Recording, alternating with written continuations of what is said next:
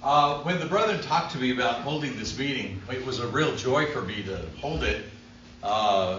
He asked that I kind of structure my teaching about what it is to grow in Christ from the beginning to the end, kind of the spectrum that we encounter in this life and what to expect at different stages. And we had a little conversation about growth, spiritual growth. And I think that's important for all of us to have that same conversation. How do you know you've spiritually grown? Is it just because of your tenure in the church? I hope not. Because you could be a member of a church for a long time and not really have grown in any knowledge. That's obvious when you study the 7 churches of Asia in chapter 2 and 3 of Revelation. Some were very immature. In fact, some had no commendation from God at all. Others had matured and were growing great. And so it is. Spiritual growth is not something you actually see with your eye, like a wart or something, that grows. Do you have a big growth or do you have a little growth? You don't know that. I know I'm a little bald. Not a whole lot bald, I hope, but some of us are more bald than others. I won't say who, but the whole point is we can kind of estimate. We look around, we see that. But spiritual growth, can you get that just from looking at someone? Not really. But if you look at their deeds, you find a whole different things.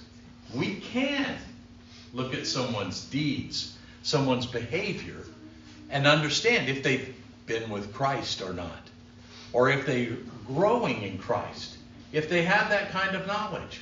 There's a certain mindset a Christian has, a certain way of relating to situations and events that happen, a way of dealing with heartaches and disappointments, a way of dealing sometimes with growth and joy, a way of dealing with time. We ought to say, if the Lord wills, we do this or that.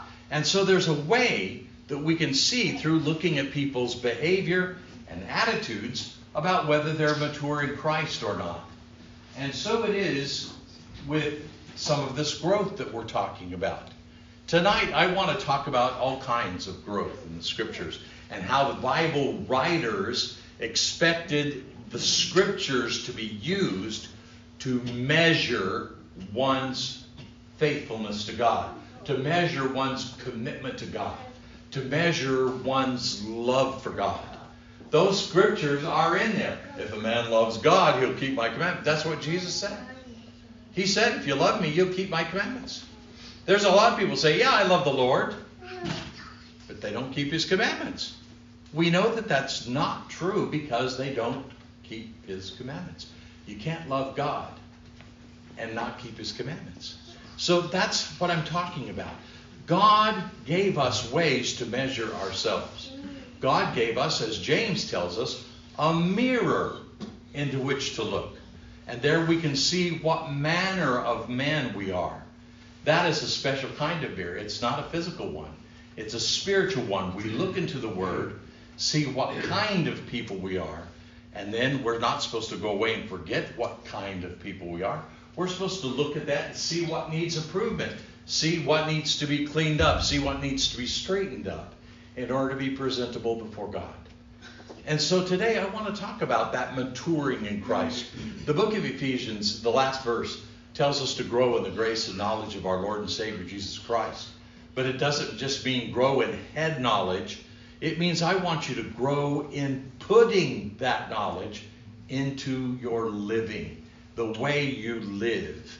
And so it is. If you have your Bibles, please open to Ephesians chapter 4 and 5.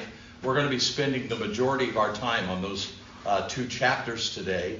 I will tell you there's also some other passages in Colossians 3 and others that are primary to really growing in Christ.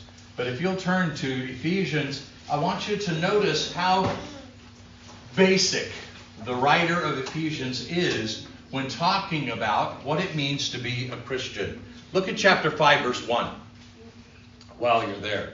Therefore be imitators of God as beloved children, and walk in love, just as Christ also loved you and gave himself up for us, an offering and a sacrifice to God as a fragrant aroma. But immorality and impurity or greed must not even be named among you, as is proper amongst the saints. And so he says, look, here's a good thing. Here's how I know that you've got the right thing going on. You're following Christ. He says, be imitators of God. And we know that Jesus wouldn't act in this way. He says, walk in love, just as Christ also loved. That is something that's primary and important. Walk in love. What is love? Well, the Bible tells us love really is not patient, kind, and everything. That's how love behaves in one way. But what's a real definition of love? Well, in Colossians, he tells us, have this attitude in yourself, which was also in Christ Jesus.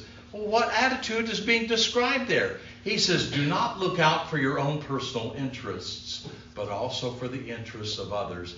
Have this attitude in yourself, which was in Christ Jesus. You see, the Christian, one of the primary things, the two greatest commandments, love God with all heart, soul, mind, and strength, love our neighbor as ourselves. The second greatest commandment, as well as the first one, putting God first in everything, is putting someone else's interests above ourselves. Christians are not self-centered people.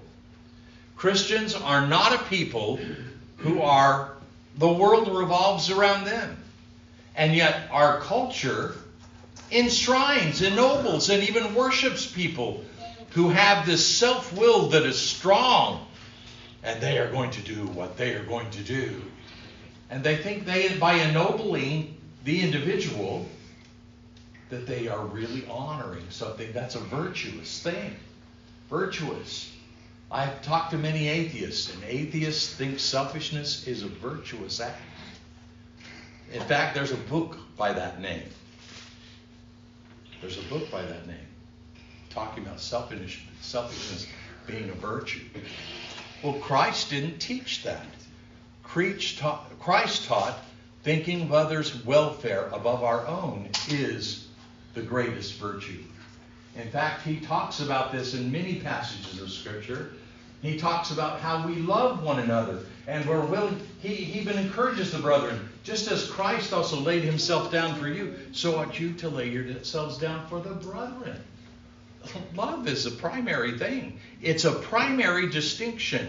And so as young Christians, as people that are just starting to serve Christ, one of the primary things we have to learn is that by learning Scripture, we learn how to have a good relationship with God and with one another.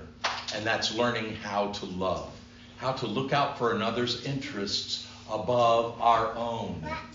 One person even described it, illustrated it a different way.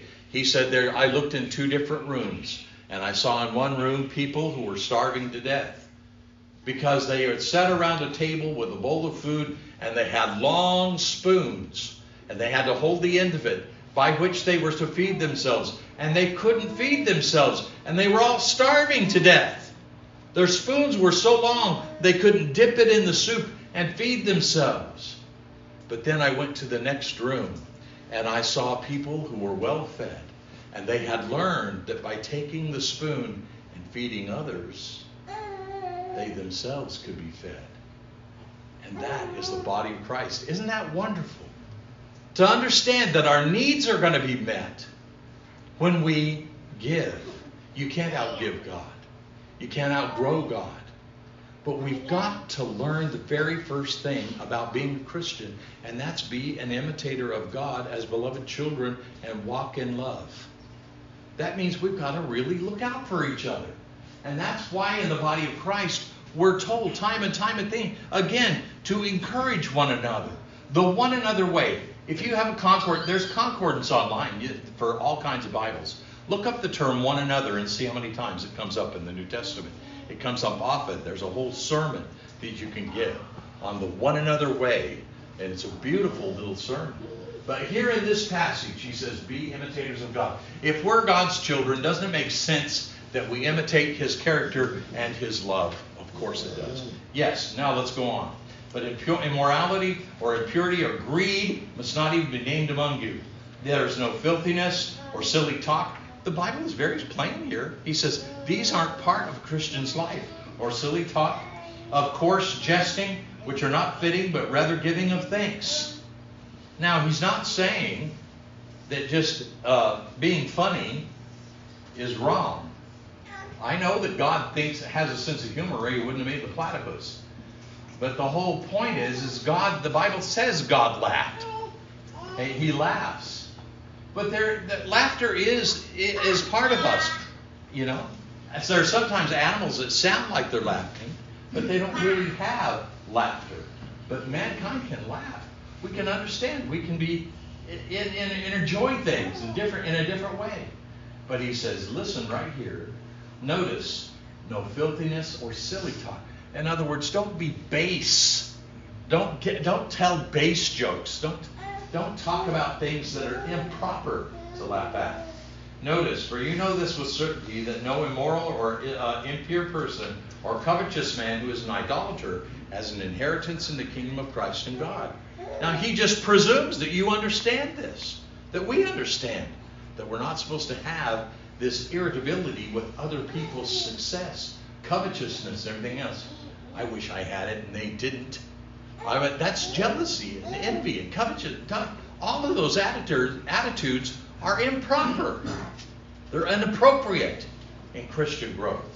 Let no one deceive you with empty words. Notice what he goes on to say. For because of these things, the wrath of God comes upon the sons of disobedience.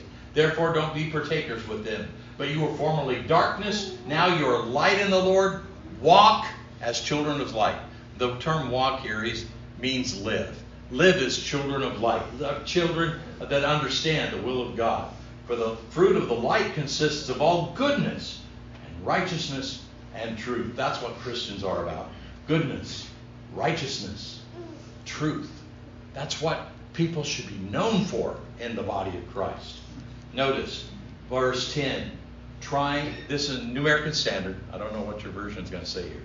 Notice, trying to learn what is pleasing to the Lord. Trying to learn what is pleasing. He didn't say just learning about the Lord's commandments. Now, we do try to learn what God expects and God forbids. We know that. But that's not what this says. It says trying to learn what is pleasing to the Lord. You know, I know what Reba expects of me. Sometimes I don't know if I'm pleasing to her or not, or her to me. You know, sometimes I try to figure that out, but there's some mysteries. Never mind. The whole point I'm getting at here, whenever it comes to God, God says, walk as children of light. You know something. You know, whenever you read the Bible and you read what God forbids, what is sin and what isn't sin, what is righteousness and what isn't righteousness, don't just think about that one little thing. Understand that act, what God forbids, that choice that God makes to say, this is what I don't want you to do, is a reflection of God's character. It tells us about God. We can get to know God through learning what God doesn't appreciate and what God does appreciate. And therefore, he says there's some things that I didn't command, but I told you I'm not pleased with. And you know what? For a Christian, that's good enough. For a Christian, all I have to know is this is pleasing to God. Well, they said the Bible doesn't forbid it or the Bible doesn't command it. That's not the point. If this pleases God, I will give him praise. I will sing. You know, that's what try to encourage kids and people, old men and old women, to sing. They say, well, have you heard me? I don't give very much pleasure if you hear me sing. I say, you know what? It's not about the quality of your voice, because I'm really not pleased with this Scroogey. No. It's not about that. How does God, is God pleased with this? Does God appreciate that? Then I will rejoice. I rejoice when I hear little kids singing out at the top of the rung. Well, sure they didn't hit it. They're not on the same key, but who cares? God is pleased because it's from their heart. They're singing about God. God is pleased. And that's neat. When I hear old people sing, when I hear somebody They only got 2 notes off of it and 2 loud. That's all they do. But the whole point is God is pleased because they're worshiping Him with their heart. You see, that's what I'm talking about here. Trying to learn what is pleasing to the Lord. Look at verse 17. So then do not be foolish, but understand what the will of the Lord is. Don't be foolish. Don't be short-sighted. But understand. Whenever we read the Bible, it gives us understanding of what is pleasing to God. Don't participate in the unfruitful deeds of darkness. Verse 11. Verse 15. Be careful as you walk, not as unwise men, but as wise, making the most of your time because the days are evil. So don't be foolish, but understand what the will of it is. Don't get drunk with wine, which is filled with spirit. Speak to one another. Psalms, hymns, and spiritual songs. There's so much in this passage, or in this book, that I can't get to tonight. I told you tonight was going to be longer. I'm going to try to cut it back. But all I'm saying here is the Bible is very straightforward. He doesn't just say these are commands to do, not to do. Why don't you just give me a list, I'll memorize it. No. You get to know God through the Word of God. You get to know what pleases Him and what doesn't please Him. And whenever we find out all about the nature of God as He's revealed to us, then we're ready. Then we're growing. Then we're really making an understanding of the will of God.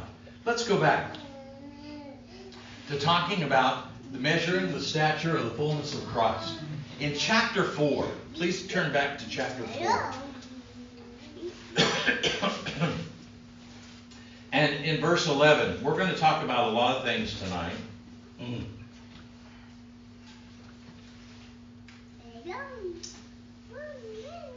let's just go through this right quick. And He gave some. Christ is the giver of the gifts. Christ is the administrator of the baptism of the Holy Spirit. As it says in the Scriptures, the manifestations came by the Holy Spirit. This list focuses on gifts that are instructional in nature. Why is that? Because He has just encouraged them, as we've read on down. I want you to understand what the will of the Lord is. I want you to understand something. God's words are written to be understood. If you can get somebody into reading the Word of God, you'll take away that vast myth that is believed the Bible can't be understood. I was studying with some young people in Wichita, Kansas one time, and we were reading the Bible. I said, let's just get together and read the Bible. And we read the Bible, and they were amazed. They loved it. They looked forward to the next week. And I said, don't you read it before you come? No. We love to come here and read the Bible together. And I said, you don't read it other times? And they hadn't been. But they said, whenever we sit down and read it together, it's amazing. The Bible can be understood. I mean, their eyes were open. They said, I can understand the Bible. And I told them, whenever they read it at home, they could understand it there too. But they didn't see that. There's a lot of people who think that the Bible can't be understood. Listen to one thing. If you're going to take one thing away from the lesson, I want you to hear this. It's not the parts of the Bible that we don't understand that give us problems. It's the parts we do. It's the parts that we do understand. And as we read it, we grow. And God will speak to our growth as we continue to read it. It's very simple for those who are simple. It's very moderate for those who are maturing. It gets more difficult as time goes on for those who are older, because we get something new out of it every time we read it. It grows with us, and that's God's intent. So when we read the Bible, we grow in our understanding of the will of God. It's like reading a book. You go back and read it the second time and you get a lot more out of it. And that's the whole thing. But we've got to be that. Notice, He gave some as apostles. So in this passage, He's going to list spiritually gifted offices here in this passage and talk about their usefulness in the church. Notice what He says. He gave some as apostles, and some as prophets, and some as evangelists, some as pastors and teachers for the equipping of the saints. Okay, what is an apostle? Let's go right quick. Let's just get some basics down as we go contextually through this. Well, generically, an apostle is described as being a king's commissioned agent or a delegate subject to official orders. In other words, somebody who represents or somebody who is doing things in submission to some authority that is higher than themselves. Sometimes the New Testament uses this in a generic way, speaking of messengers sent out by the church.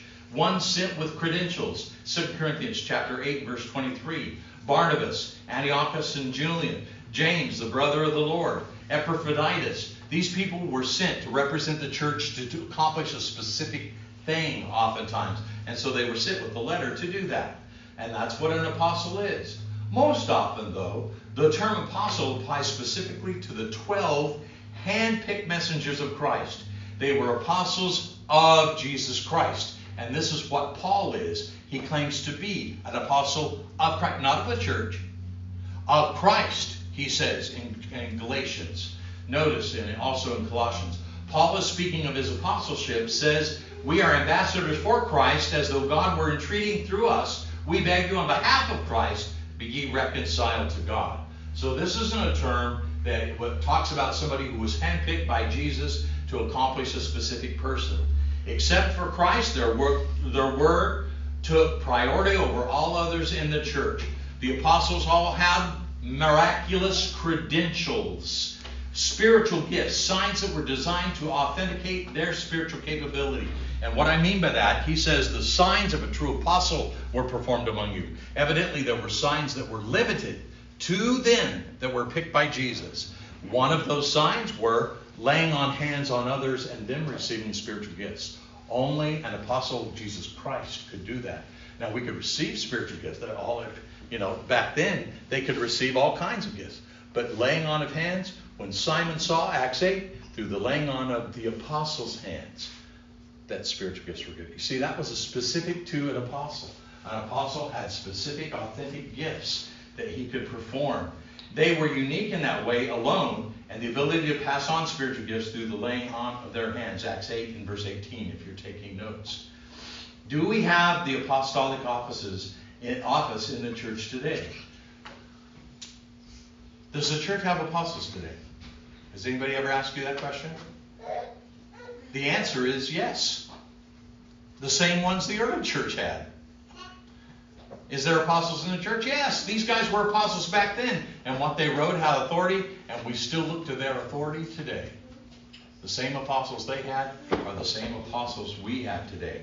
But are there new ones? No. Even though they died a long time ago, we have their eyewitness testimony recorded for us in the Word of God, and it continues to produce faith in those who hear. Romans 10:17. Faith comes by hearing and hearing by the Word of God. That's how we walk by faith, by the way. We have their teaching chronicled in the Scriptures, which still instructs us today. The church has been built upon the foundation of the apostles and the prophets, Christ himself being the chief cornerstone. Okay, the foundation of the church. Let's get the visual picture here. Christ is the chief corner. The rest of the foundation are the apostles and prophets given by God, and then the structure was built up from there. That's how we get by faith. We still have Christ in the church today. I hope so. He's the chief. He's the chief cornerstone. Do we still have other apostles? Yes. The same apostles that the early church had. If your church has any other apostles other than the ones that we find in the Scriptures, it's not the church of Jesus Christ. It's of men. It's not of God. And that's important. That's significant. We have these offices still with us today in the Scriptures. Yes, we have the same apostles the early church had. Revelation 21, verse 14. The apostolic offices in the church have been filled, and the foundation laid by the apostles of Christ. So, no one alive today can qualify for this office. They can't be handpicked by Jesus. Well, what about prophets? Notice he said that he gave some as apostles, some as prophets. Well, what were prophets back then? They were divinely inspired forth-tellers or teachers of God's word. A prophet was not just somebody who could foretell the future. A lot of people say, oh, he's a prophet because he can foretell the future. Do you want to help me with the stock market? Yeah, no. That's not what we're talking about. A prophet in the Scriptures is somebody who spoke for God. Now, when somebody speaks for God today and tells you, I can tell you tonight, Jesus Christ is coming back again. Am I a prophet? No. I do so by the ability that prophets who wrote the scriptures wrote and told us. Am I prophesying? Yes. I'm prophesying that Jesus Christ is coming back, but not by my own ability, by the ability of the Holy Spirit whenever these things were written down for us today. So the foundation is still there. The apostles and prophets are part of that foundation. They are the ones who speak with authority. Don't tell me you only read the red words, please. Jesus inspired the red words, and he also inspired the other words that are in the New Testament. It is all authoritative because the foundation is not only Christ, but the apostles and prophets of the church as well. Teachers of God's revealed will. This office was second only to the apostles in authority. And God has appointed in the church first apostles, second prophets. It says in 1 Corinthians 12 and verse 28. So, when people read other things, yes, those words have authority for us.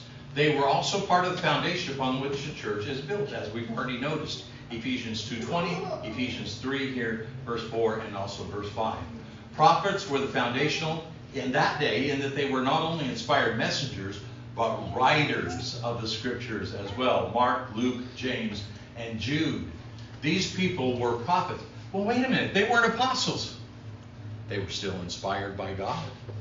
These books, even though they weren't written by apostles, were written by prophets. They had spiritual gifts, and their word is authoritative. So all the New Testament is authoritative. Not just the red letters, not just the literal handpicked apostles of Christ, but even the prophets, the teachers, the other ones, Mark, Luke, Acts, James, Jude, and Revelation. Notice their teachings and writings contributed to the body of truth the church uses for guidance. In the infancy of the church, inspired individuals filled the role of revealing God's will while the inspired books were being written. And by the way, they even had a hand in the compilation of this. Remember in Thessalonians, whenever he says, you had some letters as if from us. But they weren't from us. In other words, they were pointing out, you guys have received some things that said it was to be for the apostles. It wasn't. They sorted out. They said, don't accept those. Don't accept those writings as being from God. Only the ones that you hear us validate and the ones that we support. Those are inspired for God. They helped process the early collection of the church's scriptures. The ability of inspiration and prophecy were going to cease. Now the Bible tells us, wait a minute, Glenn, are you saying the Holy Spirit isn't with us today? The Holy Spirit doesn't inspire us today? I want to know something here. Listen, especially if you're a young Christian, I want you to really pay attention here. There's a lot of people who want you to leave the Word of God aside and follow your intuition. Follow your intuition. In fact, I had one of my best friends in school. It went off on some of this. It was a cult that started here in Oregon. And notice, you know what he said? He said the scriptures just introduce us to God. But once we've introduced, we no longer need the introduction. And I said, what are you saying? And he said, well, I've been introduced to Jesus because of the scriptures. But now that I know him, I don't need the scriptures. God just guides me day by day. The Holy Spirit just guides me day by day. I just feel all around me what I ought to do and what I ought not to do. I said, God wrote a book for you that is a light unto your feet and helps you make good decisions and a light unto your way. God said it was what you look into. It's a mirror, James says, into which you look and see what you look like to God. What do you mean throw the scriptures aside? He said, well, once I know God, I don't need the Bible anymore. God wrote the Bible for a reason, my friends. God wrote it so that we can continue to grow in the grace and knowledge of our Lord. He wants 2 Timothy 3, verse 16, 17. All scripture is inspired by God and profitable for doctrine, for reproof, for correction, for training in righteousness, that the man of God may be Perfect is what the King James Version, New King James. What's it talking about? Full grown, mature, complete, lacking. Teleon, that which lacks nothing necessary to completeness. That's what that word means. Fully equipped unto all good works. All scriptures have a purpose. That purpose is to bring us to maturity. That's why you should read your Bible. But how often do you? The first step in Christian growth is getting to know God, His will, His mind, and all that through reading the Scriptures. Now, they used to have it read to them. Timothy, pay close attention to the public reading of Scripture, is what the Scripture said. Well, wait a minute. Do I have to have somebody else read it to me? No. There used to be very few people who had the ability to read. And there used to be one Bible per congregation back down through the ages. And there was the scribe who was able to read it to the people. And you know what people would do in the early church? Though Lord's Day services lasted a long time, because people would come and they said, "What you read last Lord's Day, say it again, because I'm sure my wife didn't hear that right." And so they would rehearse this on the way. They would listen. They would shake. "What I heard him say was this." No. What he said was. They would have this little conversation, and then the next day they would come back and they would say, "Could you please read that again?" And they would read it again, and there would always be that, "I told you." No. That's the whole point I'm getting at. They would reconfirm. That's how they kept it. They kept it in their mind and in their heart, which is where it was. I really think in a lot of ways, it's more of a blessing when you have to have it memorized, because we bought our copies and keep them on a shelf. And we think we know the Word of God. I don't care how many copies of the Bible you've got. If you don't read it, hand it in. We can give it to somebody who can use it. The point is, use the Word of God. The primary step of growth of an early Christian is get your Bible out, or in today's turn your phone on. Download a Bible app and let it read it to you. I don't like reading. It puts me to sleep. All right. Get your Bible app down. Almost all versions can be read to you. And then read it on your way to work. Read it on your way home. Let it be read to you. It's a lot easier. Your mind will meditate and think upon it. And that is the first step. It's the first step, guys. All of the apostles, all the prophets are of no use to you if you never gets heard. If it never gets into your heart and into your mind, into your understanding. Understand what the will of the Lord is. It is there that we really need to start out. Because of the necessity of spiritual gifts of prophecy, in order for one to be in the office of a prophet, no one elect today can qualify for this office today. Evangelists are today. Notice they're responsible to spread the good news, share glad tidings, or preach the word of God.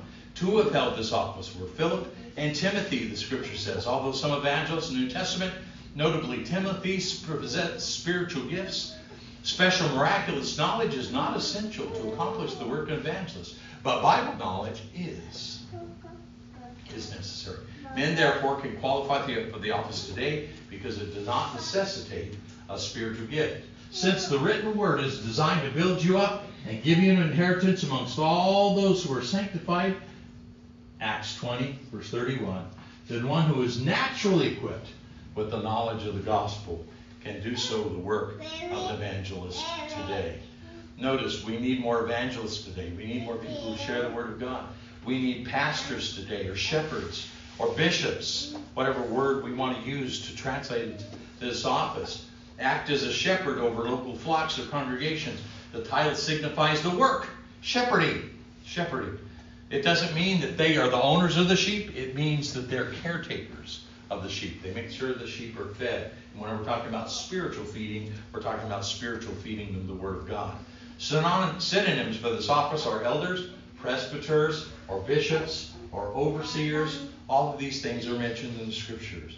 There should be more than one pastor for each congregation. There should be. They appointed elders in the churches back then. Acts 14:23, Titus 1:5. The qualifications for one would be aspire to this office are given in 1 Timothy 3, Titus 1, and there wasn't a spiritual gift mentioned in either of those.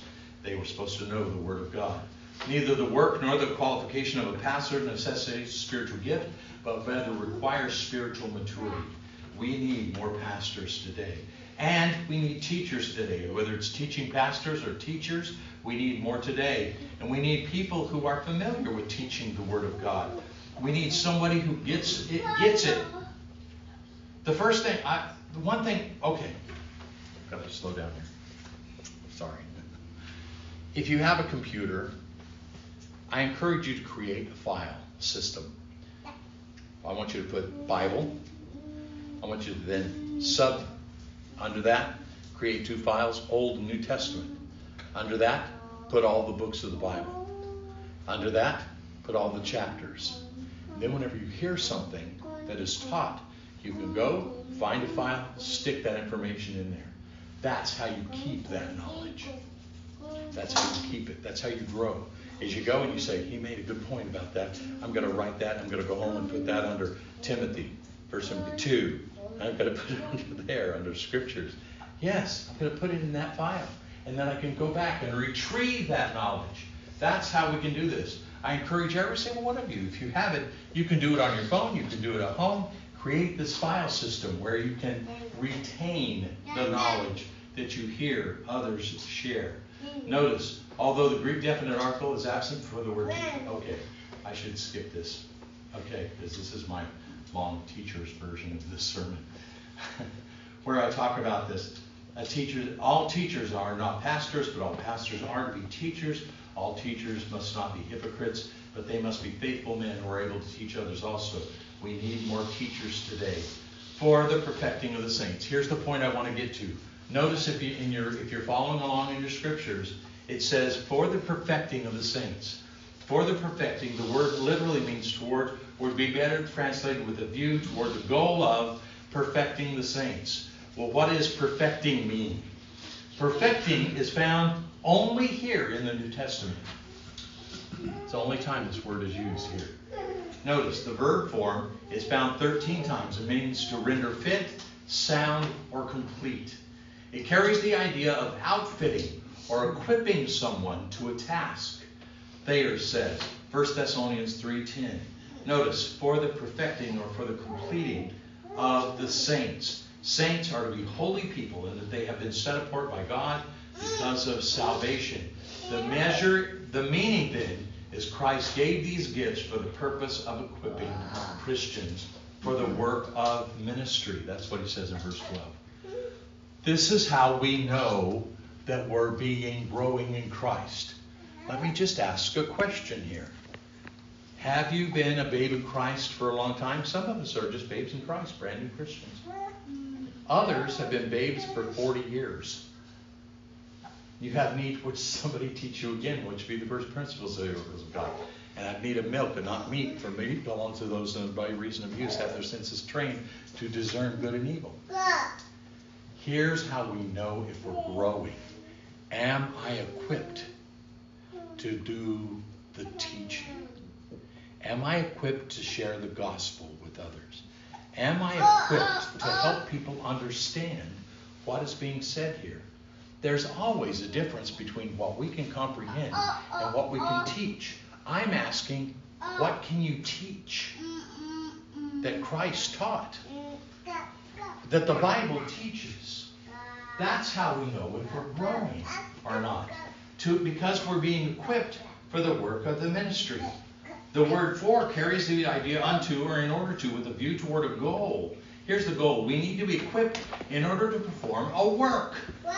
A ministry accomplished through serving, waiting upon, attending, relieving, aiding someone, and would better be translated for the work of service. The New American Standard translates it. For the work of the ministry or for the work of service. The meaning is this then. Christ gave these gifts with the purpose of equipping Christians for the work of providing what is spiritually needed in order for other Christians to grow. For the work of service. With a view to building up one another with a view to edifying one another. Sometimes we can only talk about hunting. We can only talk about our work. We can only talk about something else when we get together. Why not talk about spiritual things? Growth, wisdom, discernment, whether we should or shouldn't do this. Those are the things that we need to sharpen our mind on. And that's how we know whenever we're growing. Can we carry on a spiritual conversation about scriptures and what they teach and what we're supposed to understand? To summarize, Christ gave a variety of spiritual gifts to specific Christians in the early church. Yes, these spiritual gifts were necessary to provide the early church with what is needed because they didn't have a Bible. They had spiritually gifted people that were writing the Bible. And notice, they wrote the Bible for us and that early church with what is needed to promote both individual and corporate spiritual growth. Till means until the golden end or until it is reached. Till means until we come to a certain level. Until means 4 specific goals were accomplished. Till we attend. Here, let's just read it. I'm sorry, I got ahead of myself here. Notice verse 13. Verse 13 of Ephesians 4. Until we all attain to the unity of the faith, of the knowledge of the Son of God. The unity of the faith means that which we all share in common. That which faith, which unifies us. Notice, to the Son of God, to a mature man, to the measure of the stature which belongs to the fullness of Christ. Here's where we're headed, guys. I said all that to say this. This is the verse right here. Notice what he says here. Notice, because to a mature man, to the measure of the stature which belongs to the fullness of Christ. Until we attain to the unity of faith, until we attain complete knowledge of Jesus, until we attain maturity, we replicate the measure of the stature of Christ. Maybe the best way for me to put it is this way. Let's look at this. Notice, he gave some as apostles and prophets. And here's some of the apostles and prophets. They all had part. Paul said, I know in part and prophesy in part. Paul wasn't given all the knowledge of the New Testament. He was given the parts that he wrote. Somebody else was given other parts. But they were each given this part until something happened. Until something came to be. And he says, we gave all of these things until we could put the whole picture together. Notice, here's the writers of the New Testament. There were several different writers and they wrote different things. They inspired these books that we have today. Paul wrote all of those right there. And then Hebrews is undetermined. I think the internal components of Paul, but that's me. But the whole point is, all of these people wrote it, and he gave us some apostles, prophets, until we attain to the unity of the faith. Until all the pieces that have been given to different prophetic writers and prophets, until they each bring their piece and put it down on the table, and everybody has their part, and when it's all complete, then it's finished. That's what 1 Corinthians 13. If you have your Bible, I want you to hold your finger right here. Let's go to 1 Corinthians and talk about a prophecy. Hold your finger right there. 1 Corinthians 13th chapter.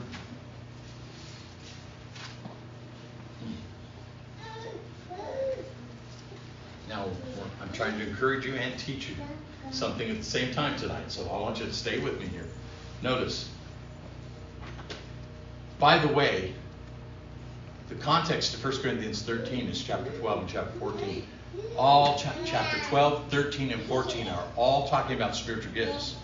This love chapter, it isn't just an anomaly, it just sticks in there. Paul threw it in. He's saying that love, that we talked about at the beginning of the sermon, he says if you don't have that, then it doesn't matter how much you know the Word of God. Notice what he says here. If I speak with the tongues of men and angels, do not have love, I become a noisy gong or a clanging cymbal. If I have the gift of prophecy, know all mysteries, but not all knowledge. If I have all faith so as to remove mountains, don't have love, I'm nothing. His emphasis was to these people who had spiritual gifts and weren't practicing love. And he says, you guys have the spiritual gifts, but you're nothing without love. Notice. And I gave my possessions to feed the poor, I give my body burn. Don't have love, it profits being nothing. Yeah, they didn't have that attitude, right? Now, go on down to verse 8. Love never fails. But if there are gifts of prophecy, they will be done away, New American Standard says. They will be fading. They're going to fade away. That's right. If there are tongues, they will cease. If there are gifts of tongues. He's not talking about language. He's not talking about a day that nobody's going to be able to talk to anybody else because all languages are going to disappear. No, that's not it. He's talking about a spiritual gift called tongues. He says they will be ceased. If there's knowledge, it will be done away. Once again, he's not going to talk. He's not prophesying a day that everybody's going to be stupid. Nobody's going to know anything. No. He's talking about a spiritual gift of knowledge. He's talking about spiritual gifts in this passage. And notice, for we know in part, we prophesy in part, but when the perfect comes, that is, when the complete comes, this is the Greek word teleon. In other words, that lacking nothing necessary to completeness.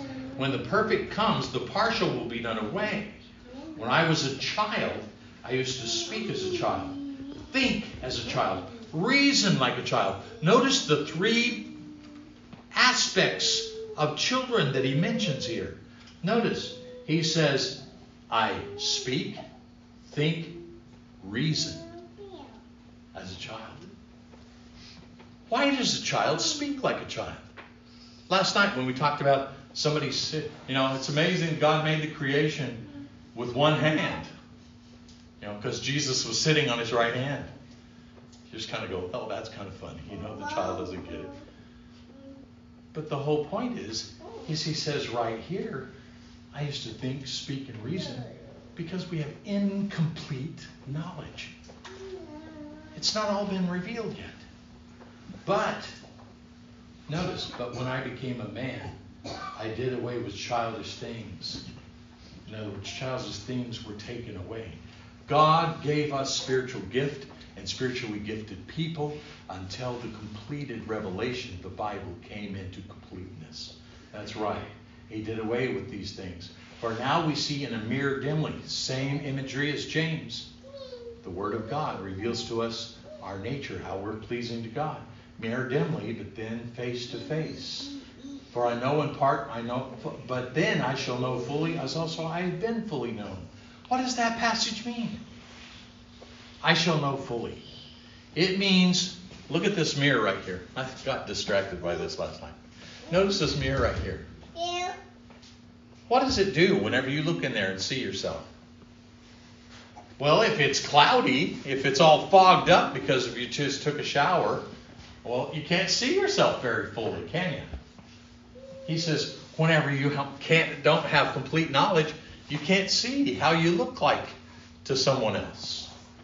But he says, now we see in a mirror dimly, but then face to face. In other words, when the Bible is complete, when it's completely been revealed to man, we can look into it and see ourselves exactly how God sees us. Then I'll see myself like God sees me. It may not look good. It may not look okay. But the whole point is, I will know myself exactly the same way that God knows me. That's right. That's what he's saying. But then face to face, I'll know in part. But now I know in part. But then I will know fully, just also as I have been fully known. Now abides faith, hope, and love. These three, but the greatest of these is love. Notice, he's talking about a prophetic day that's going to come when men are going to be able to perceive themselves as God perceives them. And that's going to come whenever the Bible is completely furnished. Whenever all these pieces are put together, until we attend to the unity of the faith, then we will get to that point and we will see ourselves like God sees us. Ephesians 4, verse 13. But then all things become visible when they are exposed by the light, for everything that becomes visible is light. Notice, he says, when the light fully comes, then all of this darkness will be done away. For this reason, it says, awake, sleeper, arise from the dead, Christ will shine on you. Therefore, be careful how you walk, not as unwise men, but as wise. So, whenever the faith fully comes, until we attain the unity of the faith, notice, the first goal is we all, corporately as the church, are to come to arrive at or reach unity on what compromises the faith. And then the word unity indicates we're to reach unanimity or agreement. That is oneness on what comprises the faith. With the definite article, the faith is referring to the whole revealed body of truth that Christians are to believe. Notice, that's right, what we do.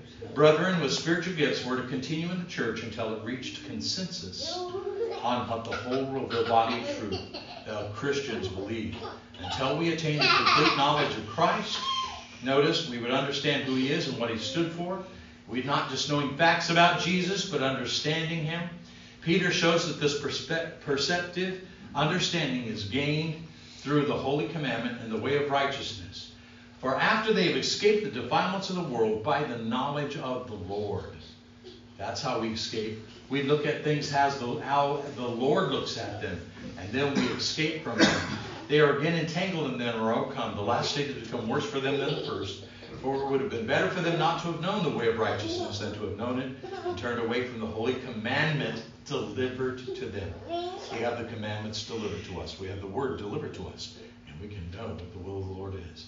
Until we attain the complete knowledge of Jesus Christ, we must not separate our understanding from what has been revealed in the Word of God. By understanding with the Word of God, we understand everything God wants us to acquire, a knowledge of the truth. Sanctify them, John 17:17. Sanctify them by thy truth. Thy word is truth. By that precise and correct knowledge of Jesus and His teaching, we then read and can understand 2 Corinthians 1:13. Stay with me just a few more seconds here. Notice, until we attain maturity. Spiritual gifts would continue until the church attained maturity. The word perfect means full-grown, adult, or mature. We already know that. Let's go on. Until we replicate. This is the verse I want to get to. Until we replicate the measure of the stature of Christ. Notice in this passage, in 1 Corinthians, the fourth chapter, notice, where are we here? Oh, I'm on chapter 5. Notice. Verse 16, but speaking the truth in love, we're to grow up in all aspects unto Him who is the head. Grow up into Him. What does that mean? Into Him. Into the image of Him who is the head, even Christ. From whom the whole body, being fitted and held together, that by that which every joint supplies, according to the proper working of each individual part, causes growth of the body for the building up of itself in love. And then he goes, verse 20, you did not learn Christ and being darkened in understanding. Notice, indeed you have heard from Him and been taught in Him, just as the truth in Jesus. Verse 22, that in reverence to your former manner of life, you lay aside the old self, which is corrupt in accordance with the lust of deceit, and be renewed in the spirit of your mind, and put on the new self, which in the likeness of God has been created in righteousness and holiness of the truth. Therefore, lay aside falsehood. And it goes on down. Notice all of these things until we attain. Well, let's go back to verse 13. That's where I want to go back to.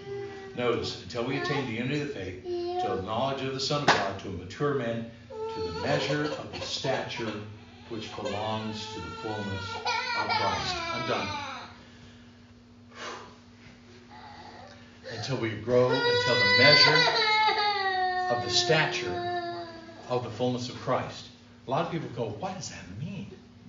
It means whenever we read the Word of God, when we continue to assimilate that knowledge into us, we finally develop a picture of the full-grown Jesus. We develop a description of the full-grown Jesus. How His attitude was. What His ambitions were. What His concept of righteousness and unrighteousness are. And that fullness of Christ has been revealed to us. A full portion by a full standard. Let me put it this way here. There. Spiritual gifts were to continue until the church could replicate the standard of the mature character set and measurement by the full-grown example of Jesus Christ. That's what that verse means. Maybe this one. Through spiritually inspired writers, we have been supplied with the knowledge of all the dimensions of Christ. Okay, now I really am done. In our Christian growth, reading the Bible is basic. It's something that we use to get to know God, the mind of God, the character of God. We look at the example of Jesus as it's recorded for us in the Gospels. We look at the things he teaches. We look at what the prophets and apostles gave to us. And by these standards, by this measuring tape, we have now been given a knowledge of all the dimensions of Christ. Isn't that great? We can know God in this way. As a young babe in Christ, feed on the milk of the Word. Don't think you can grow by just having a Bible, possessing one, buying one. No, you've got to read it. You've got to understand it. You've got to try to understand it. And if you don't understand it, don't get discouraged. Just say, that's for me to understand later. Let me get the parts of the Bible that I do understand. So read it through and get what you can get. And when you go through it again, you're going to get more. You're going to get more. It's going to grow. But it'll never grow just by possessing a Bible. You've got to read it. You've got to grow in that knowledge.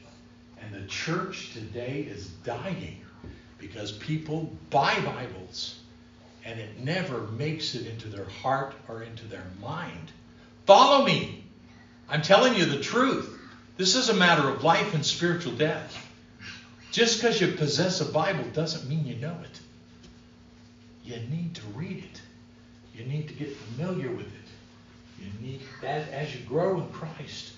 That's what you've got to know in order to know God. You get to know the dimensions of Christ, the facets of God's character. And that's how you start out. So, what's the practical? What do we do here? Read or have the Bible read to you. Get you a Bible app. Have it read to you when you're in your car. You spend hours in your car. You do. Or if you don't, you're going to have to set aside time at home. Get yourself a timer. Boy, if words came up. Set yourself a timer, 15, 20 minutes. Do you think God is worthy of that much? Is God worthy of that much? At least that much. 15, 20 minutes a day. It'll change your life. It'll change the life of your family. Read your Bible together as a family, if you can. But here's what it'll do. It'll supply you with the knowledge of all the dimensions of Christ. I would not be a faithful servant of Christ if I didn't tell you that the church who has a lot of Bibles doesn't use them. We need to start reading or having read to us the Word of God. We used to know better. Now we don't. We are highly distracted. Highly distracted people. I beg you, read the Word of God. It'll change your eternity. It'll change your eternity.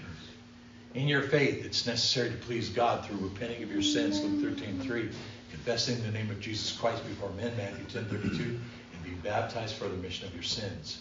If you haven't done that, have you done that? If you haven't done it, then come tonight. We'll help you do those things which Christ teaches you to do, to have a relationship with Him, to have Him be your Savior. He will forgive you your sins if you will obey Him. The gift is offered to everyone. Remember, last night, but there are some people who are offered the gift that don't ever receive it. Tonight, will you receive that and begin your journey of developing your knowledge till you're supplied with the full knowledge of all the dimensions of Christ's character? Start out, won't you? Come while we stand and sing.